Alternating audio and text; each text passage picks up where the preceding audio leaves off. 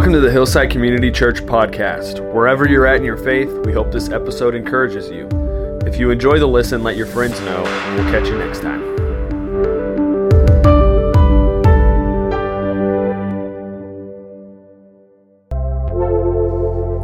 Morning, Hillside. I have a question for you. So this is the first time that I'm 35 years old, and I just need kind of like a nod, either way, yes or no. Is it possible for camp to have finished on Wednesday, and today I'm still tired as a 35-year-old? Is that possible? Yeah? Or am I just really out of shape? It gets worse. Okay, I thought 40 was going to be this moment when I'm still like picking up the pieces 3 days later, but I guess it is, it started. Now I'm depressed. All right. If you are in here, though, and you helped out with camp, if you were a parent that came in and helped out, if you're a college leader, high school leader, we had senior hires help out with camp. I think we had close to about 15 college age and senior high students that helped out with our junior high camp. And I loved it. I loved it, Hillside. I love that here at Hillside we take this very intentional approach from the oldest in the room to the youngest, of making sure that we're always pouring down into that next generation. And so it's just so beautiful to see that all happen. So if you're in here and you helped out with that, thank you so much. It truly was amazing. It was exhausting, but it was amazing. Yes. So we are going to be in Luke 14 this morning. So if you want to turn there with me, or click the app and then click Luke 14, you can do that as well.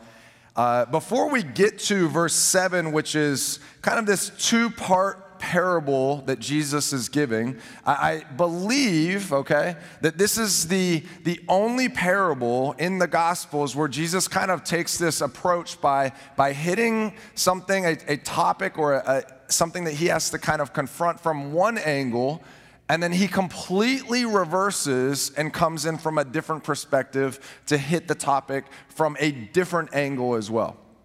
I do know that this is the only time that this gospel or this parable is shared is in the Gospel of Luke. He's the only one to write this down. And something is taking place to get us to this point.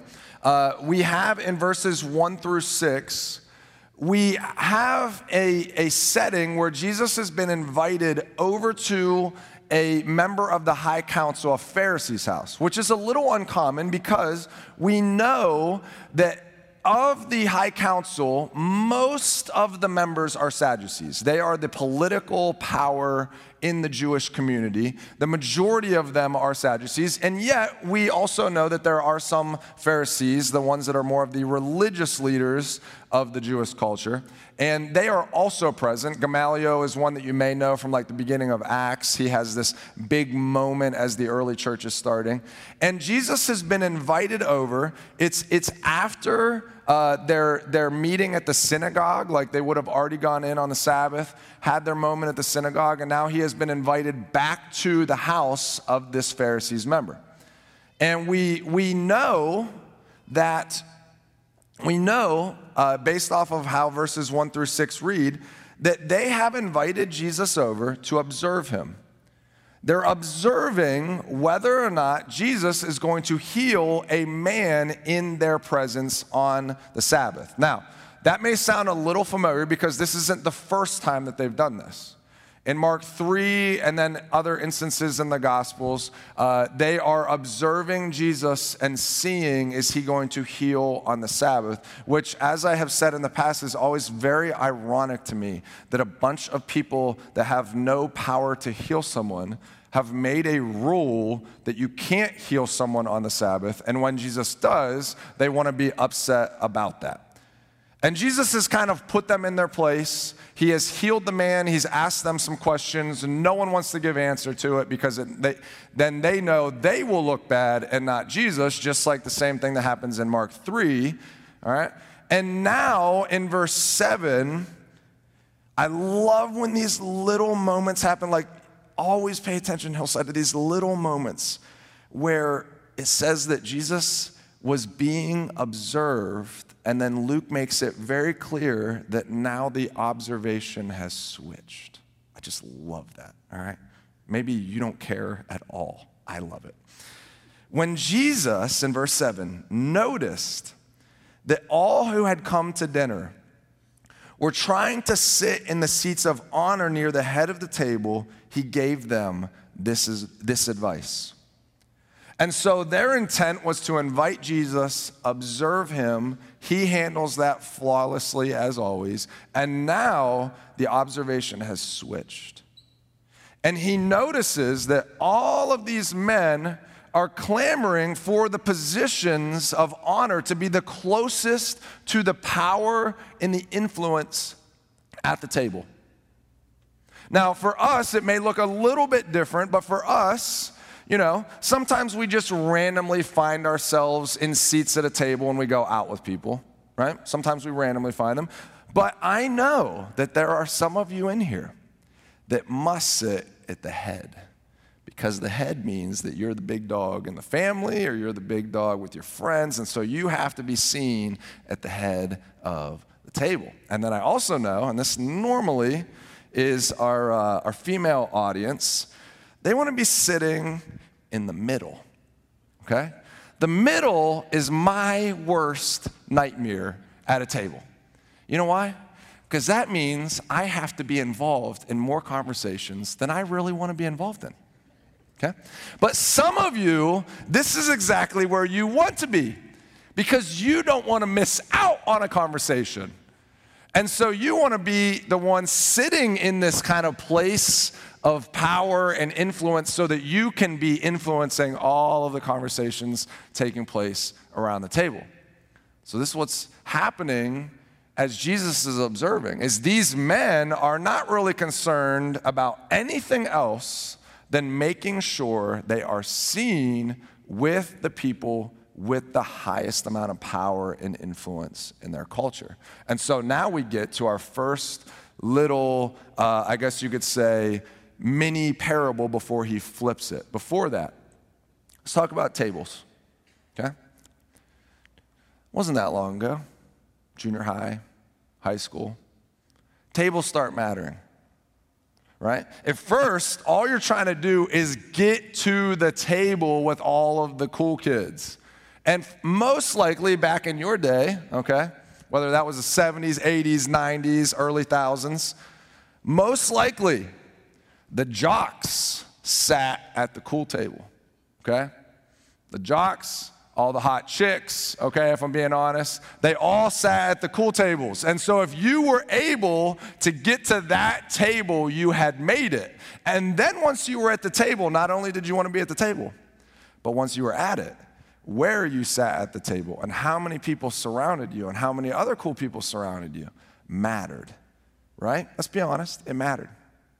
I have something to tell you, adults. The jock table is not necessarily the only cool table anymore, just to fill you in on this, okay? The nerds have started taking over with some of their own tables. And some of you may be thinking, why wasn't my adolescence today? Like back in the day, I got no respect from anybody, all right? What students have started figuring out is you can be the quarterback on your high school team and flip burgers the rest of your life, or you can be at the nerd tables with these positions of power and be programming computers and video games and be the boss of the quarterback in high school, all right? And so the nerds are starting to get their own tables and positions of power in junior high and high school. I thought you would just want to know that that's what's taking place. For some of you, you're like, dang it, why'd I grow up in the 80s, man? I could be something now, okay? This is what Jesus wants to speak into, is this desire and need to always be around and kind of grabbing at power, grabbing at influence. He wants to kind of just now observe and speak into this with this first little mini parable. Verse 8. When you are invited to a wedding feast, all right, Hillside. Jesus could not have picked a better scenario/event than a wedding feast for his audience that he was talking to. I officiated a wedding last night, actually. Turned around, came up here. That could also be a little bit why I'm tired. We may not understand as Americans, especially mostly as middle-class suburban Americans, we may not understand how big a wedding feast was to the Jewish people. Because not a single moment of a wedding feast went without having social status attached to it. All right? Commonly, we go to a wedding, we see that the bridal party is seated kind of in a position where they should be seated, where all eyes can be on them. Most of the time, we have friends and family sitting around them. And for the rest of us, we're just seated by people that we know commonly and will enjoy conversation with, right? That's generally what happens at most American weddings. Now, I do know that, the higher you get up social ladder, even in America, now you are inviting, your crew, your network, your people that are influential and have influenced your business. And so you're inviting people that maybe you're not necessarily close to, but have some type of power and influence and benefit to you both mutually. And so you're inviting that. Well, in the Hebrew culture, you would never invite someone that was under the social level that you were at. You never would do that.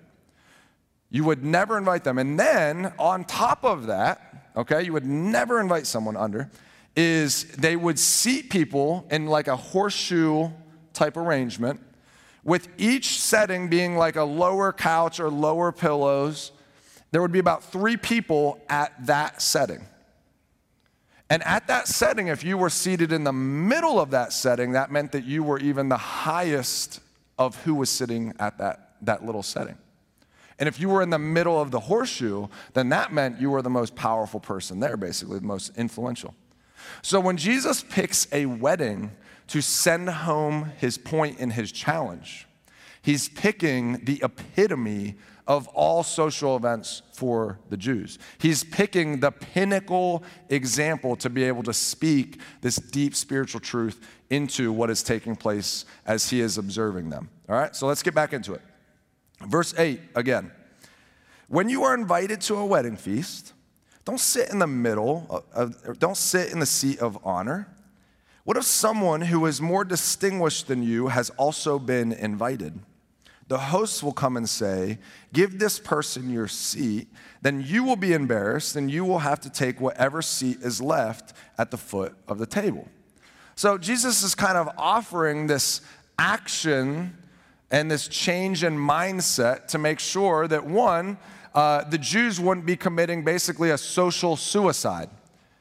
One commentator said it may be better for a Jewish man to die than to be asked in front of all of these other powerful and influential people to go to a lower place of honor.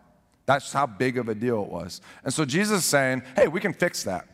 Rather than you guys all trying to get to the best places at the table, just start in an ordinary spot. Just start there. We don't have to fight. You don't have to pry. You don't have to claw for privilege and for power and influence. Just start at a lower spot. And it'd be better if you got brought up than for you to be demoted down. Then verse 10. Instead, take the lowest place at the foot of the table. Then when your host sees you, he will come and say, friend, we have a better place for you. Then you will be honored in front of all of the other guests. So the solution, just sit in a lower place of honor. Now, I want to make sure we understand, Jesus isn't suggesting some type of like cheat code so that you can have this false humility and kind of trick your hosts. He's basically just saying, let's take an action that now represents a humility that exists in your life, that you don't have to be seen. You don't have to be recognized. You don't have to deal with all of this self-promotion and self-glorifying and this selfish ambition that only thinks about yourself. Let's reverse that. Let's make sure that we don't get that. He's suggesting this action that now shows the condition of the heart. Now, like Jesus commonly does, at the end of these little parables or these scenarios, we get to the deeper spiritual truth, because this is what he now says about his kingdom. Verse 11, for those who exalt themselves will be humbled, and those who humble themselves will be exalted. So Jesus is recognizing in this very real scenario that he's bringing up that is connecting deeply with his audience, he's saying something to them and then ushering in his own views on his own kingdom. And this is how my kingdom works, and the rules that surround my kingdom. This is how we think, is it is so much better to be exalted from a place of humility than to be humbled from a place of exaltation. And I was thinking about the fact that I love competition. I love it, okay? If there's a score involved, I'm on, okay? I'm on board. There have been moments where I can't sleep, and I wake up, and I go out, I turn ESPN on, and at 3 a.m. in the morning, okay, darts is on. People literally throwing darts at the dartboard. And I'm like, let's go. It's 3 a.m., I got nothing better to do. Let's go, okay? Early morning, watching polo. People ride around on horses with the long sticks and hit the ball. And I'm like, hey, you got my attention for the next hour, okay? Because I just love being around competition. I love seeing it. I love it when somebody wins, okay? I'm like the anti-participation award guy. I want the people that have won to get the awards. I just love it. Whether I'm involved with it or I get a chance to watch it, I'm on board because I love the scoring of it. And pretty much every single sport, especially the major ones, are scored the same way, okay? Your score goes up. Now, obviously, soccer, hockey, we're going to be in the 1, 2, 3, 4, 5 range, okay? Football is going to be in the middle. Baseball is somewhere in there as well. Basketball is up in the 90s or 100s. But they're all scored up until you get to the sport of golf, okay? Guys that play golf in here, women that play golf in here, if I had to guess, a lot of you also score up in golf. But that's not how you play the sport. All of the men over in England right now playing in the Open at St. Royal George's course, all right? If they are finishing their rounds with a positive score, then guess what? They're going to lose, right? They're going to lose. Because why? Because those rules don't fit the rules of every other competition that is done. And I just see Jesus sitting here and explaining something very deep about his kingdom. My rules don't apply to how the rest of the rules of the world work. While you're sitting here and you're fighting for position and you're fighting for your own ambition and making sure that you are sitting next to the boss at the Christmas banquet, or, you're making sure that you're around the people that can help you get connected or get that new job. While you're doing all of that, looking only out for yourself, my kingdom doesn't work that way. Because my kingdom isn't about you just getting what you want. My kingdom is about you using the influence and power, no matter how big that is or no matter how small that is. My kingdom is about you using influence and power to affect the people around you, not just always looking for what you can get from everybody else around you. That's my kingdom. It's not fighting for the highest seats of honor, but it's using the influence that you have to be the ear to listen to and sit next to the person that you know just needs it that night. They just need someone to talk to. It's using it to pray with somebody when no one else is praying, to just sit there quietly and pray together. That's how my kingdom works. My kingdom isn't scored the same way as everybody else. My kingdom is scored the opposite way as that. Like I said, now we have this moment which, as I go through my parable Rolodex, I don't think this takes place in any other spot in the gospel, where Jesus switches now the angle at which he is going to address this problem. Because the first problem is this, as one commentator says, false popularity. That you feel like if you just do enough, then you can be popular enough and powerful enough and influential enough. Now he's going to address a different angle. All right, go there with me. Verse 12.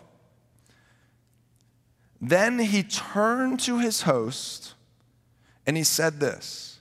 When you put on a luncheon or a banquet, which you need to know, he's kind of starting with a luncheon being, this light gathering of people, and then saying banquet and upping the ante a little bit here, okay? For him to say these words about only a luncheon, not that big of a deal.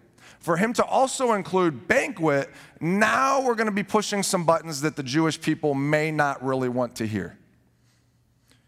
When you do those things, when you host or put on a luncheon or a banquet, he said, don't invite your friends, your brothers, your relatives, and rich neighbors, for they will invite you back, and that will be your only reward. Instead, invite the poor, the crippled, the lame, and the blind. First, Jesus confronts this need for false popularity. And now, as he changes the angle with another side of the parable in this scenario, he now confronts false hospitality. And it's this desire that they had, and if we're being honest, that we have at times, to figure out how can my generosity, how can my hospitality in some way not just be completely given to someone else, but how can I get something back in return? What can I do to indebt or obligate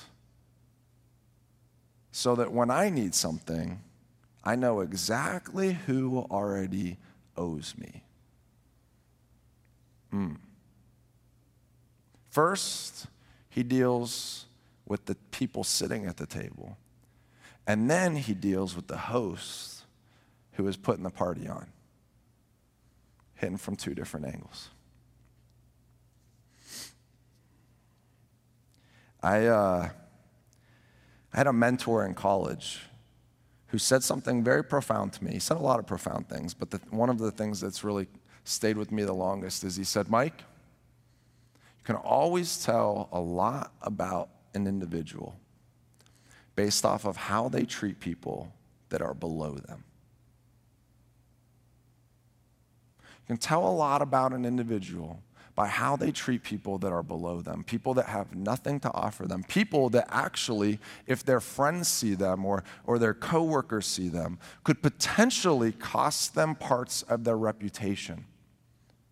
You'll see a lot about who somebody is, the integrity, the character, the godliness that they have based off of how they are to people that have nothing to offer. And again, this whole golf scoring of Jesus' kingdom, this reverse way of thinking is now coming back into play. Now, I want to be very careful to make sure that we understand something here. Okay? Let's talk about what Jesus is not saying.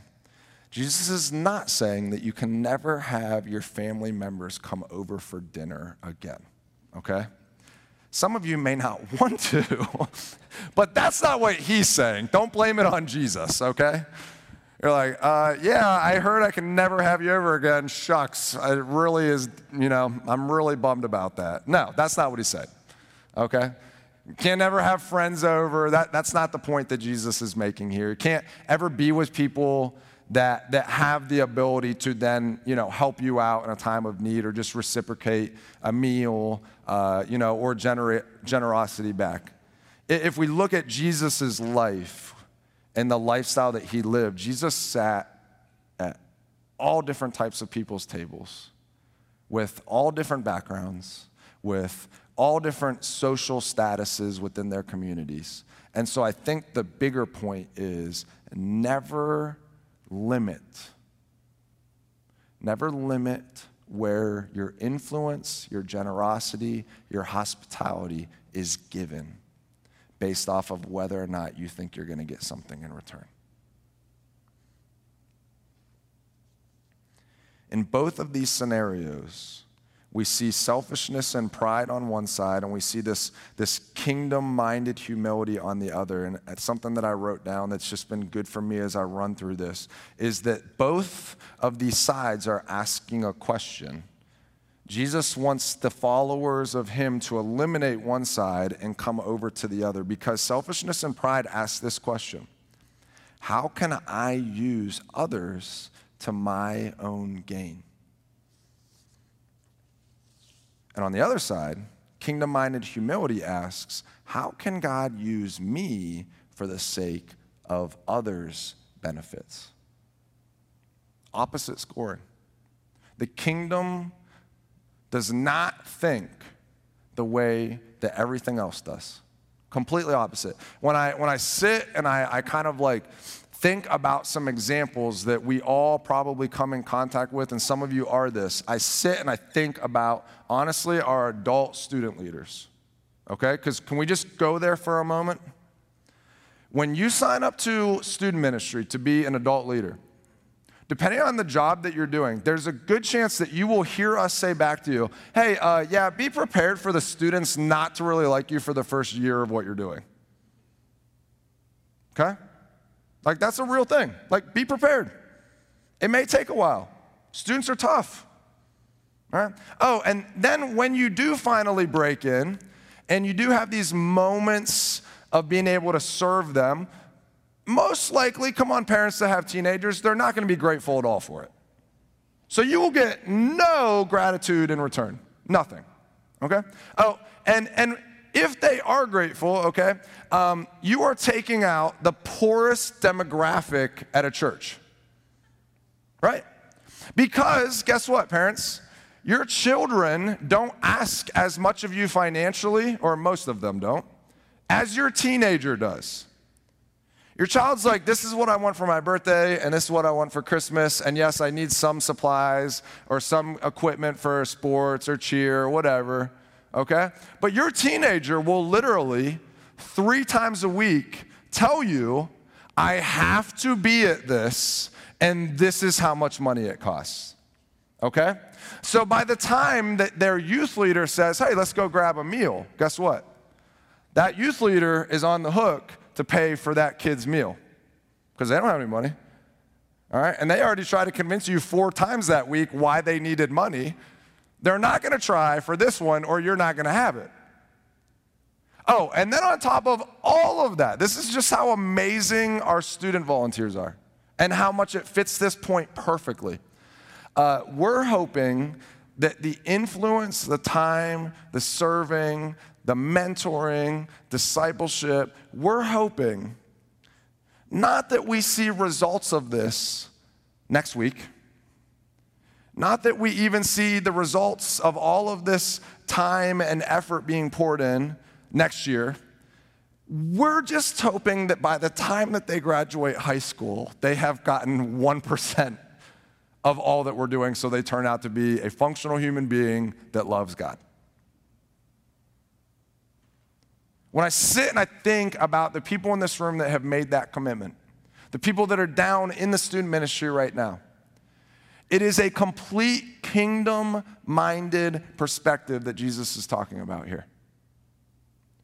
To be like, I'm going to give, I'm going to give, I'm going to give. And even in the moments that I finally get to have these conversations with a student, these deep life conversations, I'm getting a ton of drama as well poured on top of that.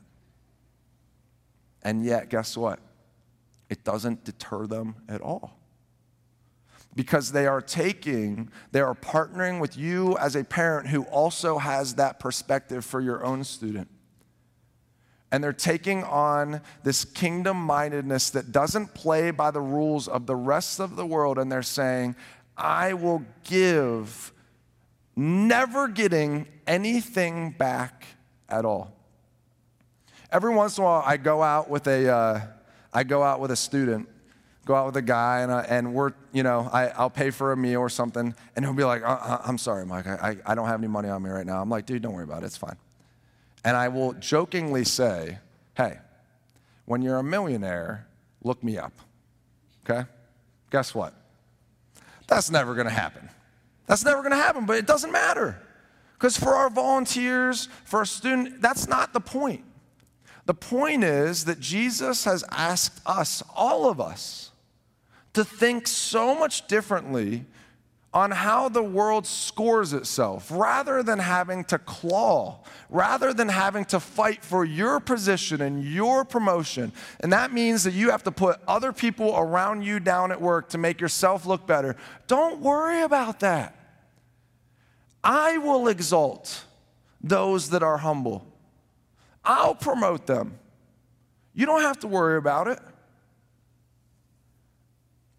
As Jesus does at the end of the first little mini scenario, he drops in this kingdom-minded approach. He does the exact same thing in verse 14 at the end of the second scenario.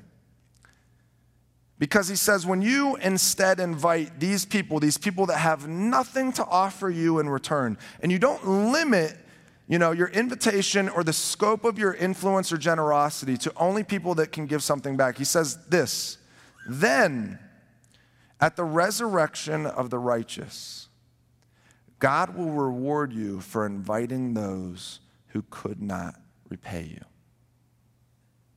First, he says, those that exalt themselves will be humbled, but those that humble themselves will be exalted. That's how my kingdom works. That's how I want you to think as a follower of me. Now he says, hey, when you obey me, and your generosity and your hospitality aren't just limited to when you get something back in return, someday you will be rewarded. Now, just in case you're kind of new to this, when you see the resurrection of the righteous, Jesus is talking to a Jewish audience. If you check out the Old Testament, you look at the Gospels as Jesus is teaching to this Jewish audience, righteousness and faith are deeply connected to each other. The assumption is that you would not be living a righteous life if you already weren't a person of faith in God. So Jesus is not suggesting, hey, if you just do all the right things, then you will receive salvation, God will reward you. He's tying in, or he's speaking into this culture that has these very deeply connected righteousness and faith there, and saying, when you have faith and you live this way, that's when you will see your reward. And now he hits at the core of both of the scenarios. Both of them. Because whether we are the person that is fighting for our seats or trying to rethink about fighting for our seats, or we are the host that has invited everybody over, he's hitting at the core of what's taking place when it comes to selfish ambition, self-glorification, whether it's false popularity or false humility. Here's what's really at stake. Here's what he's saying. Do you want to have faith that your heavenly Father will put you in the places that you need to be in the timing that he sees fit? Okay? Do you just want to trust? You want to trust that he will exalt the humble? Do you want to trust that whether your reward is seen on earth or in heaven someday? Do you want to trust in your Father that it will happen? Okay? Or, as we see with the men in the story, which is the opposite of trust, do you want to try to control your way to it happening? You guys realize? Control is the opposite of trust. Because when it's all about what can I get when I want it, you are controlling situations because you do not believe that God will do it on his timing. You don't trust it. And so you have to kick in and take care of it yourself. And what Jesus is suggesting here in both of these little mini parables.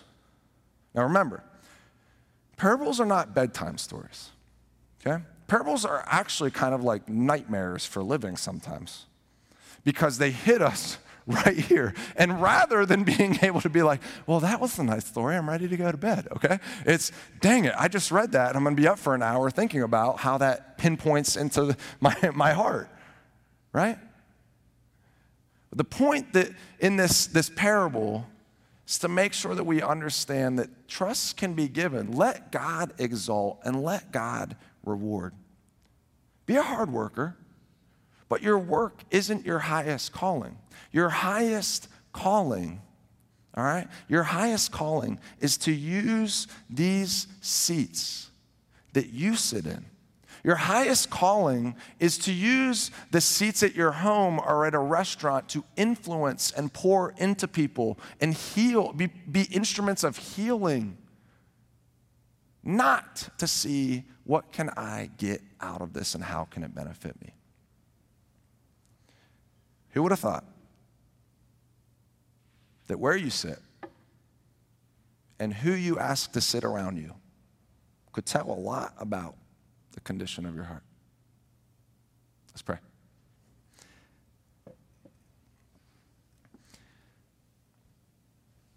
Father, truly thank you for these moments together. This time that we get to spend challenged by your word.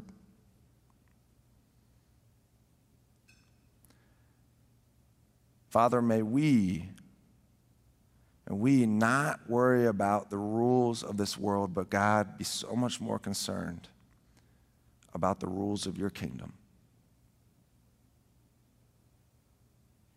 Father, may we trust rather than control.